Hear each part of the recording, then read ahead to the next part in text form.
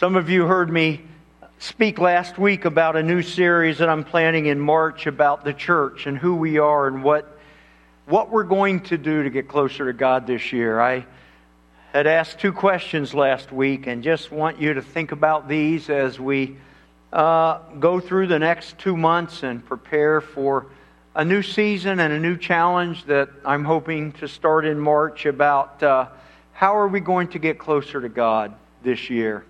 And what does God say to the church in 2022? What does God want for this church, for the body of Christ, but especially for our body as we are spread out as a part of our church now, at least for now, and maybe long term, are people that live in different places, some near, some far. But what kind of church does God want us to be wherever we are as the people of God? So I'm going to be talking about some things related to that over the next few weeks and preparing for this special emphasis. Really this year, what kind of church does God want us to be?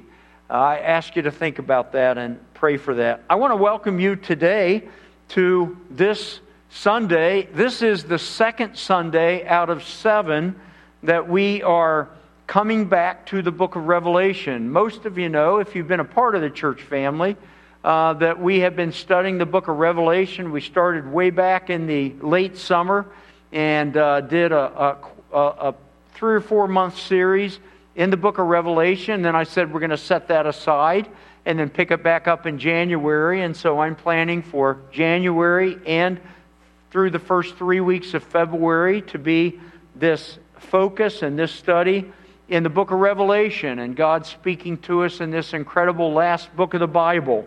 And it's a time where we hear God speaking and God showing us that He's bringing to an end human time and human history. Last week we were specifically in chapter 8 and chapter 9, and we described the opening of the 7th seal, how significant the 7 seals have been in the unleashing and the unveiling of God's plan. And last week we looked at the 7th seal, which included the 7 angels and the 7 trumpets that announced the judgment of God. We also talked about briefly last week the significance of a certain time period. And that time period is 3.5 years. If you read through the book of Revelation, you'll find several references to this specific time period. And we're going to talk about the significance of that a little bit later. It's the same time period that Daniel, in his prophecy that we looked at many months ago, spoke of the future and the end times and the direction that God was taking humanity. It's interesting how Daniel in the Old Testament was looking forward to that next big event in God's revelation, which was the coming of Christ. And now in the book of Revelation, we're looking forward to John the Revelator as he was given this vision by God of looking forward to the coming of Christ the second time. And so chapter 8 begins that 3.5 year time period. And really, there's 2 3.5 time periods, and I described it last week as 7 years that are contained in these chapters in the book of Revelation that we've kind of focused on last week, and we will the next 3 weeks. Basically chapters 6 through 19 are a 7-year period. And that really helped me in kind of sorting out all these events in Revelation to understand that all these chapters from 6 to basically 19 are a 7-year period. Sometimes we get the idea that, it must be over hundreds or thousands of years, but those chapters seem to be, if we understand them correctly, and of course there's different interpretations of all these events in the book of Revelation, but it is a specific time period, 7 years through chapter 19. Well, what we are going to read and focus on today are the events that seem to take place in the second half of that 7-year time period, the 3.5 years. When we looked at chapter 8 and 9, we looked at roughly the first 3.5 year time period, the 4 horsemen that we talked about, and the 5th and the 6th trumpet. But as we move toward our text today and these chapters that I'm focusing on and want to describe a little bit, we're really looking at the second half of that 7-year time period. Last week we looked again at the importance and the significance of the number 7 through these chapters, and how we just continuously find God revealing Himself in the number of 7. We know that for God, 7 was kind of the completion number, a number that God used to show fulfillment. 7 days of the week, for example, in Genesis chapter 1 and 2. But all throughout the book of Revelation are references to 7, and we talked about that last week. And I won't repeat that, but realize that 7 is so significant to the fulfillment of the events that we find in the book of Revelation. The second number that's very significant is the 3.5 years. And we have found in the book of Revelation that the importance of 3.5 years are told basically in 3 different ways. 1,260 days, 42 months, and the other description that we also found in the book of Daniel was time, times, and half a time. 1 year plus 2 years plus a half year, 3.5 years. And you have that code throughout the book of Revelation in order to have God describe this unique and this special and this important time period. In fact, there's 5 times in these 3 chapters that I'm going to draw from today to describe this time period. 5 times when God gives us this time frame regarding this specific time period. For example, in chapter 11, verse 2, in reference to the 2 witnesses, we read these words, "But exclude the outer court, do not measure it, because it has been given to the Gentiles. They will trample on the holy city for 42 months.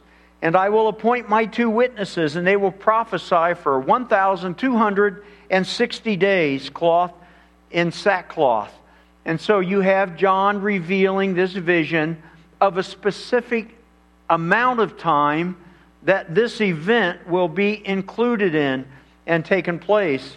And then when you turn to chapter 12, you have the story of the woman and the dragon, which we will describe and talk about also. But verse 6 says, "The woman fled into the wilderness to a place prepared for her by God, where she might be taken care of for 1,260 days. And there's several more. Just one more that I'll read and mention in chapter 13 regarding the great beast of the sea. In verse 5, again, a reference to the time. "The beast was given a mouth to utter proud words and blasphemies, to exercise its authority for 42 months. So there's a consistency. There's an order to all these chapters that have all these creatures and horrible events that are taking place. I said last week that God is a God of order. The book of Revelation might seem confusing to us, and we might wonder what this might mean or that might mean, but God gives it to us, and there's an order in that. And finding that order can be at times a challenge in different places and different ways. But this time period is important to understand in the book of Revelation. Whichever description you want to think of it, 3.5 years, 42 months, 1,260 days, whatever you want to call it, it describes a time period on earth that I guess the best way I can think of it is just to describe it as it is, and it's ugly. It's pure hell on earth. It is a preview of what hell and Hades must be like. That's pretty heavy. In fact, the things we're looking at today are pretty heavy. I said that last week, and it's going to be this way next week and 2 more weeks. I don't want to avoid this part of the Bible that is hard, that is sobering, that really makes us step back and think about what's going to happen and judgment on sin and the holiness of God. This is not a stretch of the Scriptures that I jump around and we just feel a lot of joy about, to be honest with you. It does emphasize to me some things about the holiness of God and how God views sin, and that God is bringing justice and mercy to mankind. And even in these events, and I'll highlight a couple that we're going to read today, you still see God reaching out to draw man back to himself. And man has to make the choice. Man has a free will. And that doesn't end in these 1,260 days, but man still has a choice during this time. We don't know a lot about the detail of that, but we do have some indicators that even in this hell that is on earth at the end of time, in these 3.5 years, there's still a God who's reaching out.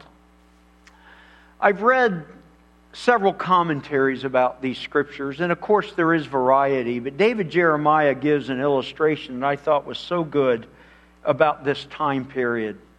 And he talks about the intensity of the evil, the intensity of the hatred of Satan, and the destructiveness, and just kind of tries to capture that a little bit. And he talks about the difference between Satan having the ability today to roam the earth and tempt people. And we know that he does. James talks about temptation. It talks about, in the Bible, how Satan is like a roaring lion that is prowling around looking for someone to destroy. And so Satan is full of hatred. He's trying to destroy God's people today. But Revelation, these chapters, are describing a time where it's like Satan is roaming, but Satan is in this cage. And this is how I'm kind of presenting what this illustration that David Jeremiah used. He says, it's now in Revelation in these chapters, it's like Satan is this raging, angry, foul, murderous, destructive being, but he's inside the cage. But the difference is, the world is in the cage with him. It's not that he's out in the world roaming around, but he's in his cage because he's been cast down to earth. And this earth is now his domain for this time period. We read that, a couple of descriptions here, that in these chapters, for this amount of time, Satan has power in this world. Not absolute power, but the destructiveness. This is his kingdom until it will be taken soon in 3.5 years from him. But it's like he's been cast down to earth, and all of earth is inside this confined cage with Satan for his destructiveness. And we see the horribleness of all these things that are going to be happening and magnified. I'm going to specifically describe 5 events that are going to take place during this 3.5 year time period. They're all in chapters 10 through 13. Again, I've kind of given an outline last week, and I won't do that this week, but just tell you that today I'm going to be drawing from these chapters. Not, of course, all the events and beings that are there, but some that I feel are significant, and just want to, all of them are significant to these last 42 months and what will happen before Christ's return. Christ's second return will take place at the end of this time with some other events. Woven together in this 3.5 year short time is now the unleashing of Satan raging in a cage with a world trapped inside around it. It's the final throes of a caged animal. It is the desperation, horrible wickedness of the dragon, of Lucifer, the angel that was cast out of heaven, and even we have a description of that in these chapters, and how he hated so much God, and he hated man that God created in his image. What we find in these 4 chapters is that enemy just doing everything he can to destroy anyone. One description of this time period that we're going to look at today is in chapter 9, verse 12, very brief. It says, "The second woe has passed, and the third woe is coming soon." That's in the middle of these chapters here. The second woe is past, and the third woe is coming. The truth is, John the Revelator saw these events, and one of the ways that he describes it is the first woe, the second woe, and the third woe. And however you understand that phrase, it's a heavy phrase. And John is saying it's just almost so much that I don't know what to do, but I put it in this category called the second woe and the third woe, and these events are going to take place like this. What happens in these chapters are a rapid series of events. Again, don't think of them as being spread out over 30 years or 100 years or a long time. These are happening within days and weeks and months of each event. They're interconnected, and the timing of them are overlapped. And so you can't say, well, this one starts and stops now, this one starts and stops then. Some of them are overlapped, and some of them refer to events that have taken place earlier and that will take place when Christ comes back. And so they're tied together, but the concentration of these events take place in this 3.5-year time period, the large percentage of them. It also is describing, this chapter is events that are taking place both in heaven and earth. And we get bits and pieces and glimpses of these big events that are taking place in heaven and on earth. They are connected to each other, but they are individual in part, and they take place in different places.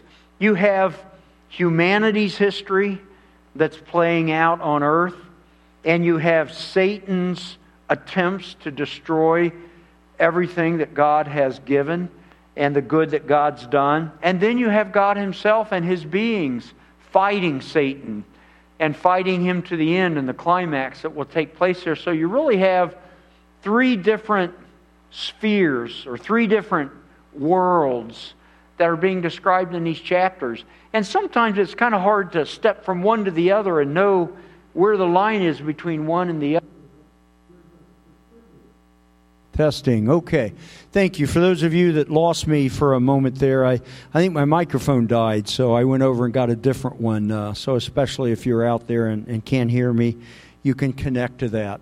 I was saying how there's 3 different, I think of it this way. I haven't read that anywhere, but it's kind of how I see it. 3 different spheres that are being described in these chapters. Human history, Satan's history, and God's history. And they of course play out in these events that we find here.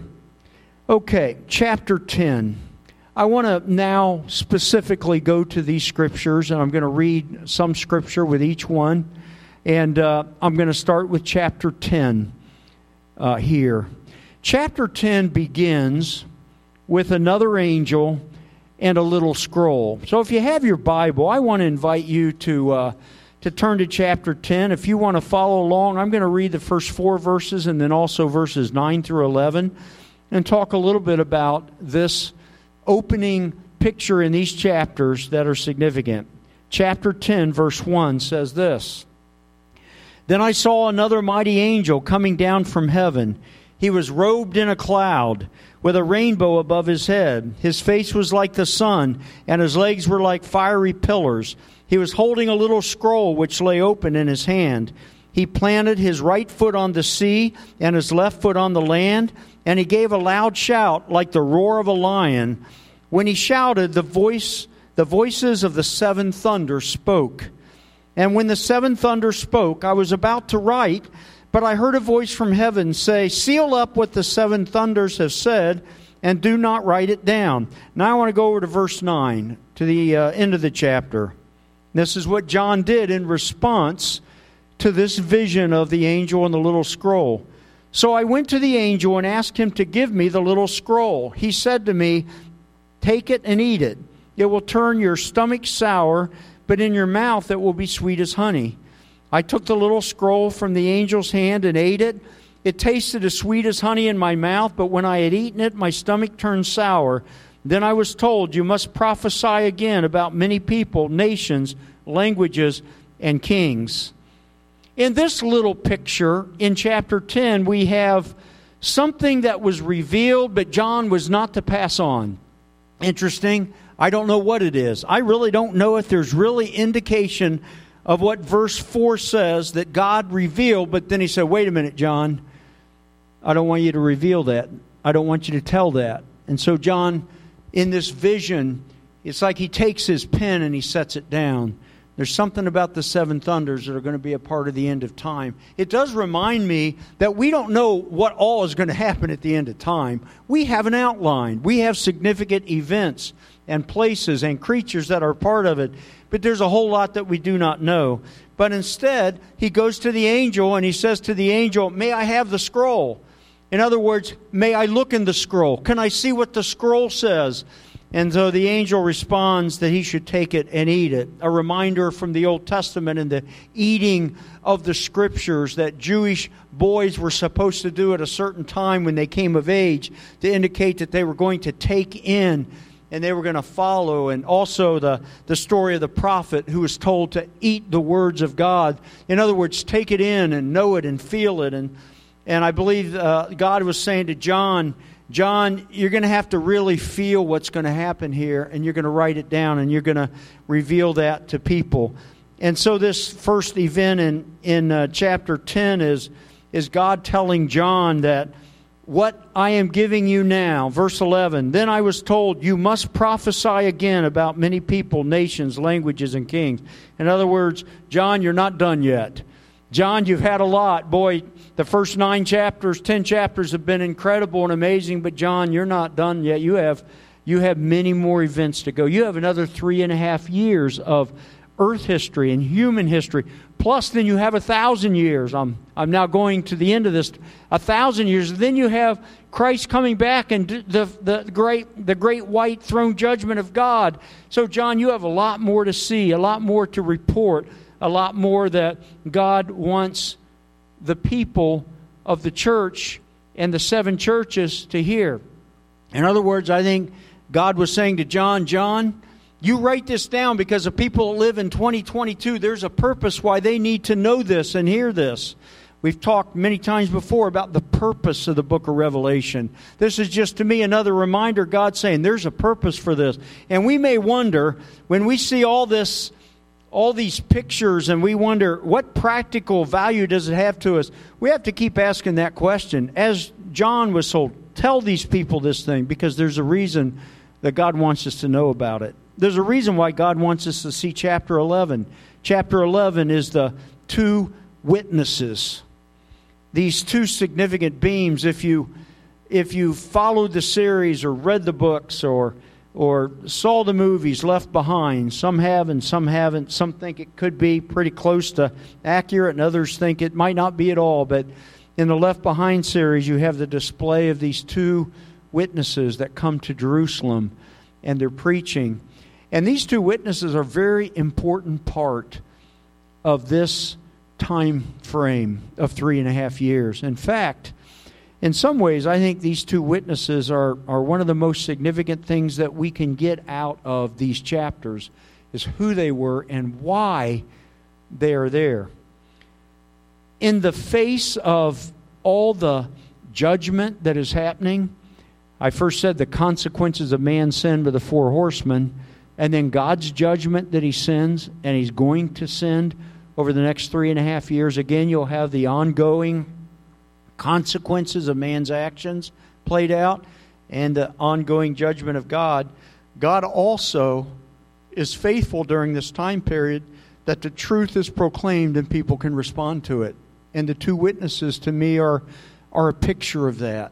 It's a picture of God's faithfulness in the midst of the judgment. God sends 2 witnesses to proclaim the truth to the people that are on earth. So that I get the understanding that every person on earth can hear the voice of these witnesses somehow. I'm not sure how that is. Who these are, of course, there's mystery to that. They certainly represent beings of truth from the past. They might represent Moses, Elijah, Isaiah, spokesman from the past. Some commentators believe specifically it's that that spirit of Isaiah that was brought back, or other Old Testament people. I'm not sure, because we're not told exactly who they are. There is a reference. Maybe I'll read verses 3 and 4, and that'll give a little bit to look at and think about. And I will appoint my 2 witnesses, and they will prophesy 1,260 days, clothed in sackcloth. They are the 2 olive trees and the 2 lampstands, and they stand before the Lord of the earth. That is a reference, it would seem, to Zechariah that talks about the 2 lampstands. So there's certainly the symbolism and the tying into the Old Testament prophecies about the witnesses. Well, who are these witnesses, and why have they been called? Well, we know that they are prophesying and representing the truth of God during these horrible events. Most commentators think that they actually come on the scene before the end of the first 3.5 years. We know specifically they're there for 3.5 years, and then they die, and then they're resurrected. And then the events take place that are later in these chapters. But while they're there, 3.5 years, they're preaching the gospel. And boy, you have one of 2 responses when you hear the witnesses. You believe and you turn to Christ, or you become so angry and hateful toward the witnesses and their message that you want to destroy them and kill them. And you have this going on during the 3.5 years. And we read descriptions. We could read the whole passage, but I'll give you an opportunity to do that. They're trying to kill these 2 witnesses for 3 years because they hate them so much. Those that are offended by the gospel and the truth, and yet God protects them, and they're able to protect themselves for a time as they preach the mercy of God. They call people to repent. And so I think you have, in the 2 witnesses, in the midst of this horrible time period, you have the opportunity for people to respond. I know people have asked me before, Pastor, do you think that people during this time period can turn to Christ? And my feeling is yes, and this is one reason I say that. The gospel is being preached. The other thing that's so true to me about it is that man has a free will. God doesn't take away man's free will during the end times, but man still has a choice and an opportunity. I've always said every person has an opportunity to choose or reject God, and I believe it'll be true at this time too. The events that take place will make it harder, but we do know that many will come to faith in Christ. And so the message of these 2 witnesses are very real, they're strong, and they're heard. And these messengers, these witnesses, are hated. And eventually we're told that at the end of 3.5 years, they are murdered by Satan himself. The dragon actually kills these 2 beings. Whether these are people or God sends some kind of angel or messenger, I don't think is clear here. Some people think it could be 2 people who rise up and God gives the unique calling and the gifting and the power, the authority to witness, and other people believe it may be another term for an angel that comes. But because they are murdered by Satan, that leads some people to think that they were people. They were 2 people who were preachers, for lack of a better word, and God gave special powers to. But they're hated. They're hated so much, you see in verse 10, that after they're murdered, it says, the inhabitants of the earth will gloat over them and will celebrate by sending each other gifts, because these 2 prophets had tormented those who live on the earth. So you have such joy after 3.5 years when their voices are finally silenced. Again, those that have rejected those voices, those that have turned away from God, hate them. They hate truth. They hate the gospel. And so Satan is allowed to take them. As Satan is allowed, and we might ask, why does God allow Satan to martyr Christians? Why today, for this matter? Or why in this day? But God allows it. And in this case, 3.5 days later, God resurrects them. And so you have these people coming to Jerusalem for a big party. They're giving each other gifts. It sounds like Christmas, you know. They're giving each other gifts because these witnesses have been killed. And then 3.5 days later, God brings back to life these two bodies that have been on public display. And they come back to life. And then, can you imagine the fear on all those that have hated him so much? Fear. They don't know how to handle resurrection. They don't know how to handle the resurrection of Jesus.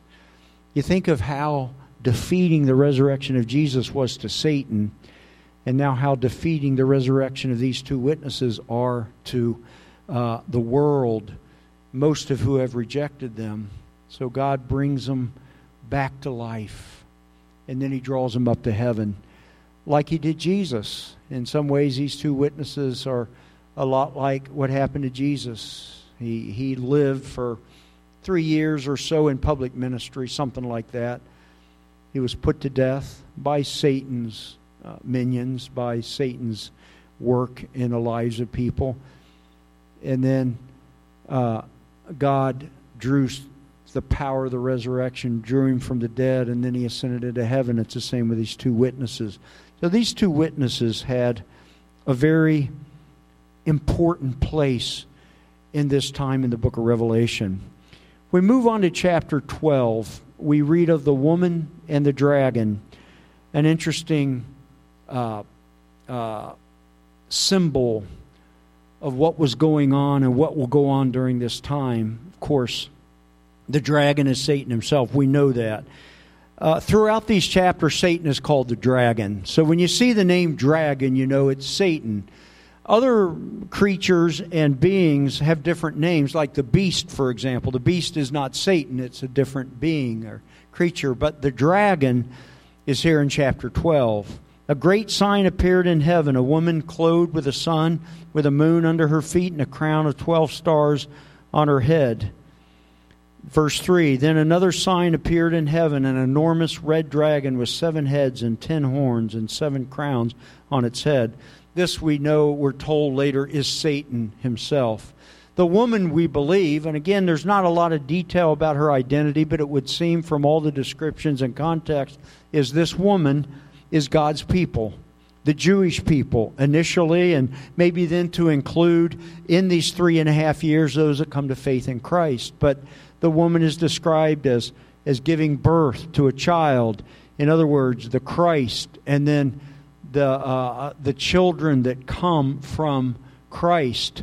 So the woman's children, the woman's offspring, are being attacked by the dragon in this chapter and in this 3.5 year period. Satan hates God's people. Why Satan hates God's people so much is something to think about, but he does. He wants to destroy God's people, as if by destroying God's people he can destroy God's purposes and God himself. And so throughout this chapter there's several descriptions of how the dragon is trying to destroy this woman. He's trying to catch her. He's trying to drown her. He's trying to snatch her children and kill them. And throughout this 3.5 year period, you have Satan going after the woman, going after the church, going after God's people with all his hatred. And what seems to be a very colorful picture of how vengeful Satan can be toward God's people. Satan hates you as a Christian. He is like a roaring lion, and he's going to try to find a way to hook you. We've said before how Satan will try to hook every believer. Think about that. Your life, your circumstances. Satan is trying to find a hook for you today. We see that in chapter 12 as being played out at the end of time, but even today Satan is trying to put his hook in every single person. And these chapters show us and tell us of his hatred and how he wants to destroy. And It says in verse 17, chapter 12, if you're following along some of these passages, "Then the dragon was enraged at the woman and went off to wage war against the rest of her offspring, those who keep God's commands and hold fast their testimony about Jesus." So John tells us, he says, that's what Satan is doing during these 3.5 years. He is going after the offspring of God. He is going after God's people to find any way to hook them and draw them away, to destroy them so that they will not turn to God even in the end times. See, Satan has lost out on all those that have died before, and they're already in eternity. But those in these 3.5 years, Satan is now raging to destroy, and the intensity of it is so high. We also have in this chapter the response of God through Michael, the warrior angel, and all his angels, and the battle that's going on between the dragon and the angels, Michael especially. Michael is this mighty warrior angel, and we just know little bits and pieces about him, and here is one of them in Revelation chapter 12. He's fighting, and his angels that are with him are fighting against the angels of Satan.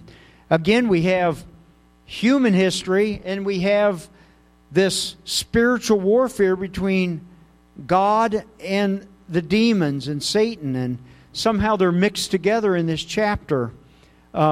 We're told that, in fact, part of this chapter seems to refer back to the beginning, because it talks about when there was this war in heaven and Michael cast Satan down to the earth.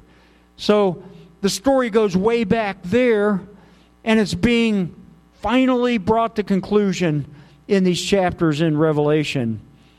In other words, you might say, look out, earth, Satan is coming in his full force. And this will be his kingdom. This will be his kingdom for 3.5 years, and then it will be taken forever. Verse 12 says it like this: "Therefore rejoice, you heavens, and you who dwell in them." In other words, heaven, it's your loss, and it's a good loss. But to the earth, woe to the earth and the sea, because the devil has gone down to you. He is filled with fury, because he knows that his time is short. He knows his time is short. This time period is an extremely short time. That's where Satan is now, at this point in Revelation. He's in the earth. He's pursuing God's people. He is making, but yet still, people can turn to God. Satan cannot take the will away and change that. God says every man has a choice. And then we look at chapter 13. Chapter 13 are the two beasts, which are very important also in this 3.5 year period. There's two different beasts. Verses 1 through 10 describe the first beast, and verses 11 through 18 describe the second beast. Similar creatures. They're both described with this symbolism or physical natures of various animals that are wild and very animal-like. These beasts that are described in chapter 13 are not Satan himself, but they are two powerful beings that Satan is using during this 3.5 years. Again, we've read about the dragon, which is Satan himself, but the beast described in chapter 13, not Satan and not angels. It would seem that the two beasts in chapter 13 are human leaders. It would seem that the beast that's described in the first 11 verses or 10 verses is someone on the earth who is able to concentrate power and influence, and people respond and respect and listen to and are deceived by, and they gain control. And everyone becomes tied to them.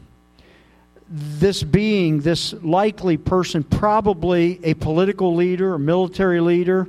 We don't know exactly, but it would seem that. It seems to me this person is filled with Satan's hatred for God's people. This person becomes the tool of Satan. Satan's human tool during the 3.5 years. We've read of Satan's person existence in the 3.5 years and his demons and their work. But here we have man's part of the story. 2 beasts that are leaders, and they rise up and they're filled with Satan's hatred, and they're wreaking havoc on the world. They're wreaking havoc on all those. You look at the end of verse 2. It says, the dragon gave the beast his power and his throne and his great authority.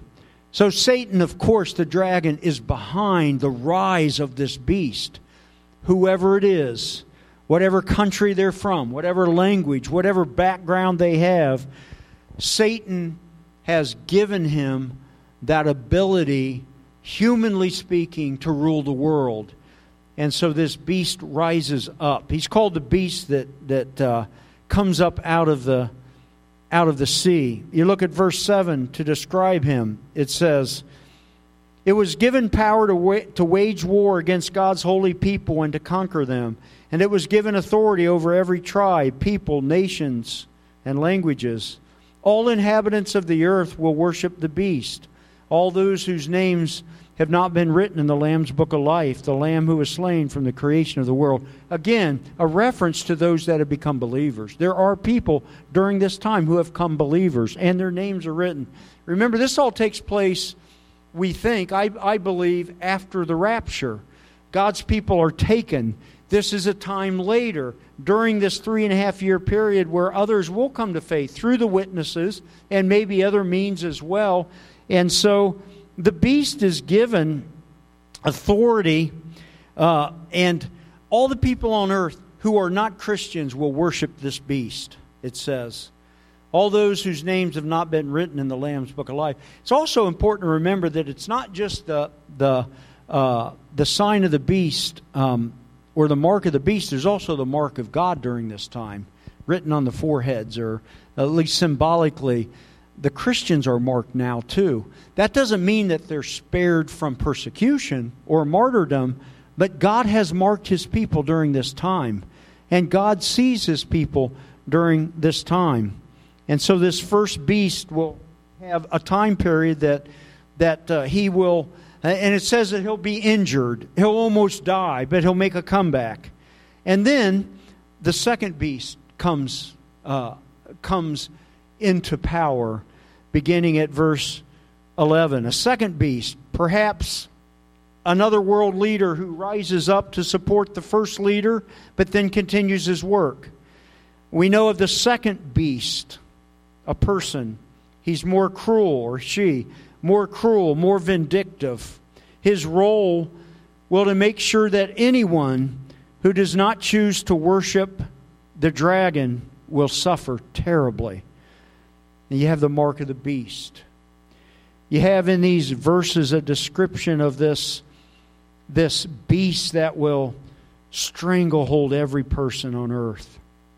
It also, verse 16 says, all people, great and small, rich and poor, free and slave, to receive a mark on their right hands or on their foreheads, so that they could not buy or sell unless they had the mark, which is the name of the beast or the number of its name.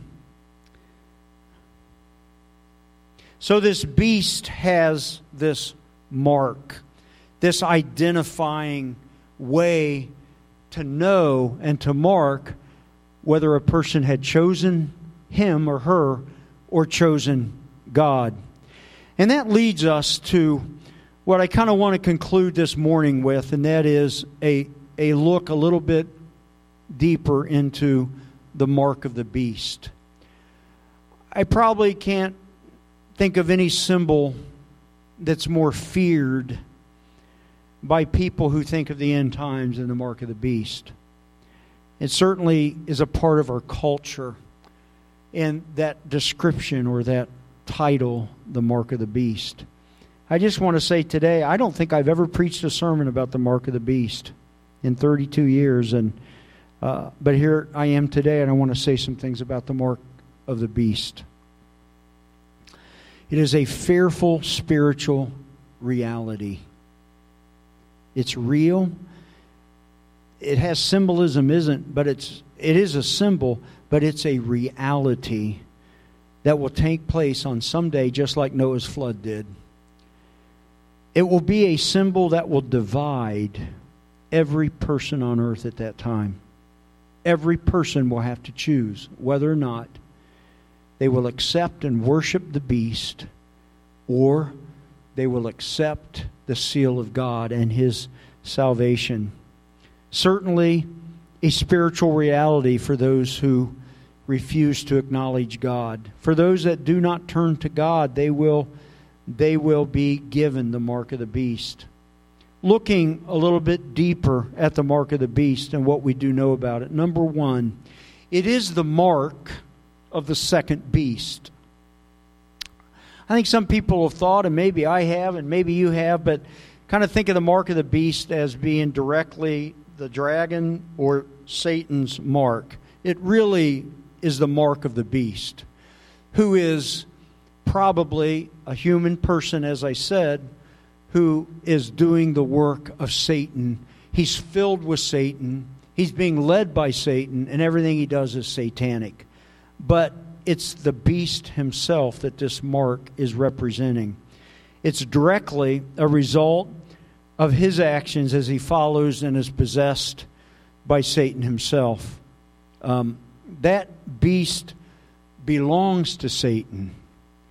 We know that this mark is a murderous mark. If you refuse to receive this mark according to this short description of it, then you will likely be murdered during this time. Not everybody will, but many, many, many people will be killed if they do not receive the mark of the beast. That means that people who refuse the mark accept and know that they're going to be, some will be tortured, some will die instantly, but many of them, all of them will suffer.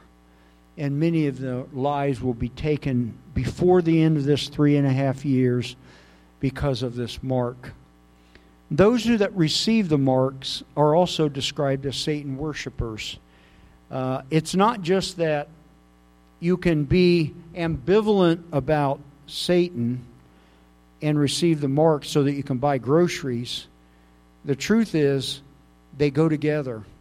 Somehow the link spiritually is there. Those that receive the mark will be Satan worshipers, and they will choose that. They will be a part of that. It will be such a link between the two that they go together. Satan's worshipers will receive the mark. In fact, to receive the mark, I think it seems most directly that means that you have said, I am going in with Satan. I am joining him. I am a part of that. And I want to have that mark. I believe that the mark of the beast is something that is received intentionally.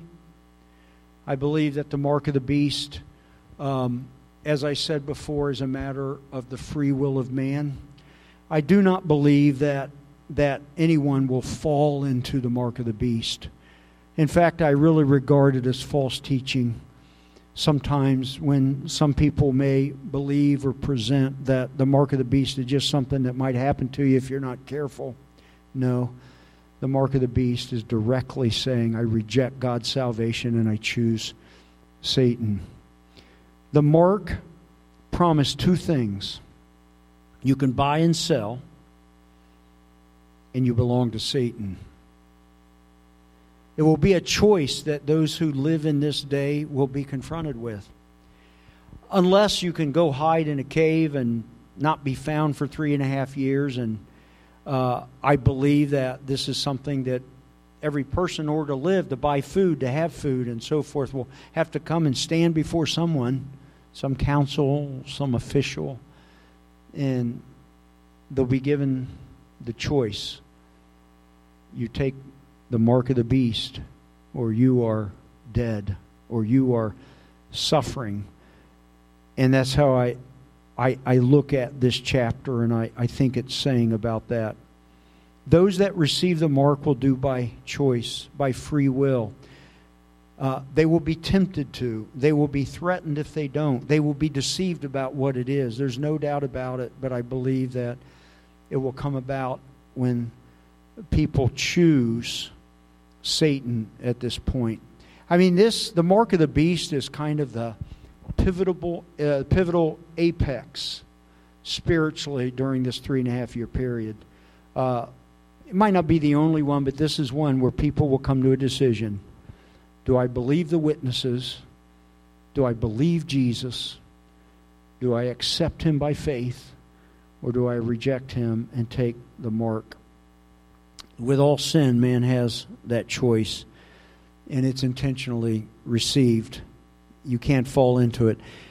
Let me read verses 9 and 10. A third angel followed them and said in a loud voice, "If anyone worships the beast and its image and receives its mark on their forehead or on their hand, they too will drink the wine of God's fury." It's interesting to me, and that's a very telling verse there. If anyone. It tells me that some will and some won't. There's a choice there. Whether or not one will worship Satan and receive his mark. For those that do not receive the mark, God has told them that there will be suffering and martyrdom. And he said, hold on to that. Hold on. After 3.5 years, and God will come back and he will make it right. And he will resurrect those. For those that refuse it, and many will, they are assured of God's salvation and eternal home, but not God's deliverance from the evilness of sin in these 3.5 years. Many will suffer, many will die before that time period over, but not all. In fact, we're told of a group of 144,000. That's a beautiful little interlude in these chapters. 144,000 of God's people. Most people believe are the Jewish people, Israel, who will come to faith in Christ during this time. They're going to be protected from this 3.5 years of horrible things, it seems like. Somehow God's going to put a seal of a hedge of protection around 144,000 people. I don't believe these are all the people, obviously, because there's going to be many, many people that will come to faith in Christ who will suffer. But we know of the 144,000 that it seems like, if I read this right, that God says these 144,000 are especially to be protected by my hand during the rest of these 3.5 years. And we're going to pick up at that point next Sunday. That's my plan, Lord willing. We're going to start with 144,000 and what the rest of these chapters tell about God's people too during this time. We'll pick up there next week with 144,000. Thank you for being with us today. This has been a unique study, sermon, message. If you're visiting with us today, like I said, this series in the book of Revelation has just drawn out for me so many things to think about and imagine the power of God and the destructiveness of evil, and that God is bringing this to an end and to a conclusion. I would just say to you today, those that are able to listen or hear, that the sobering message today of these creatures and events, I would hope would cause you to kind of step back a little bit, maybe from life, and just kind of think about an amazing, powerful God who loves you and extends His grace to you. God's grace is amazing. It's the only answer that God gives us to the problem of the evil in the book of Revelation, is that He loves and He sent His Son Jesus to die for our sins. And I just want to encourage you today, if you've heard this message and you're thinking about some of these creatures and these events, that you would turn your heart to Jesus and say, God, I know you hold this world in your hands. I know that you have all of human history in your hands. And I know that you're a good God and a loving God, and all the things about God that we embrace are the opposite of who Satan is. Satan has his day, and his day is coming to an end. Would you pray with me today? Dear Heavenly Father, I thank you today for your grace and your love. God, what a heavy message in these chapters that carry so much fear and pain and sorrow and brokenness. God, you're going to bring this time period to an end. And even for 3.5 years, you sent those witnesses to preach your gospel so that people would respond to you.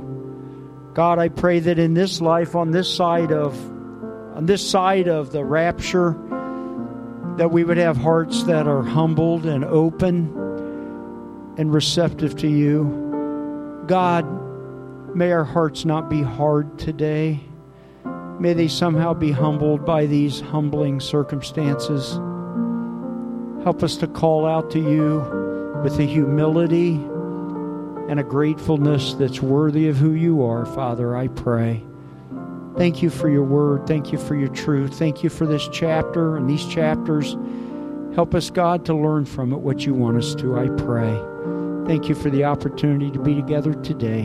In Jesus' name, amen. Amen. Thank you so much for being with us this morning. I'm glad you've been able to. Again, our group that's on the phone here and others that are home or other places, may God speak to you about His truth in the book of Revelation as we continue to look together. Next week, we'll continue in these chapters, Lord willing. And I hope that you can be with us. Thanks for being with us today. Please don't be afraid to be in touch. Some of you call me. Some of you talk to me. I do a daily devotional. Some of you know about. I do a phone daily devotional where I call and we read some scripture and pray together for our church. If you're interested in being on that call, if you would let me know that, if you would call the church or send me an email or a text or a note, we can add you to that. We pray together every day, those that would like to do that. And if you want to be a part of that, let us know. Stay in touch. Be praying for each other. May God bless you and watch over you. Thanks so much for being on today. Hope you have a good afternoon. I hope you can be here tonight at 6 o'clock. It's going to be unique. I think it'll be really fun and really special. And I'm looking out the window back there. I can't tell whether it's still coming or not, but I hope it'll be mild by then. And you can join us tonight at 6 o'clock. God bless. Thanks for being with us.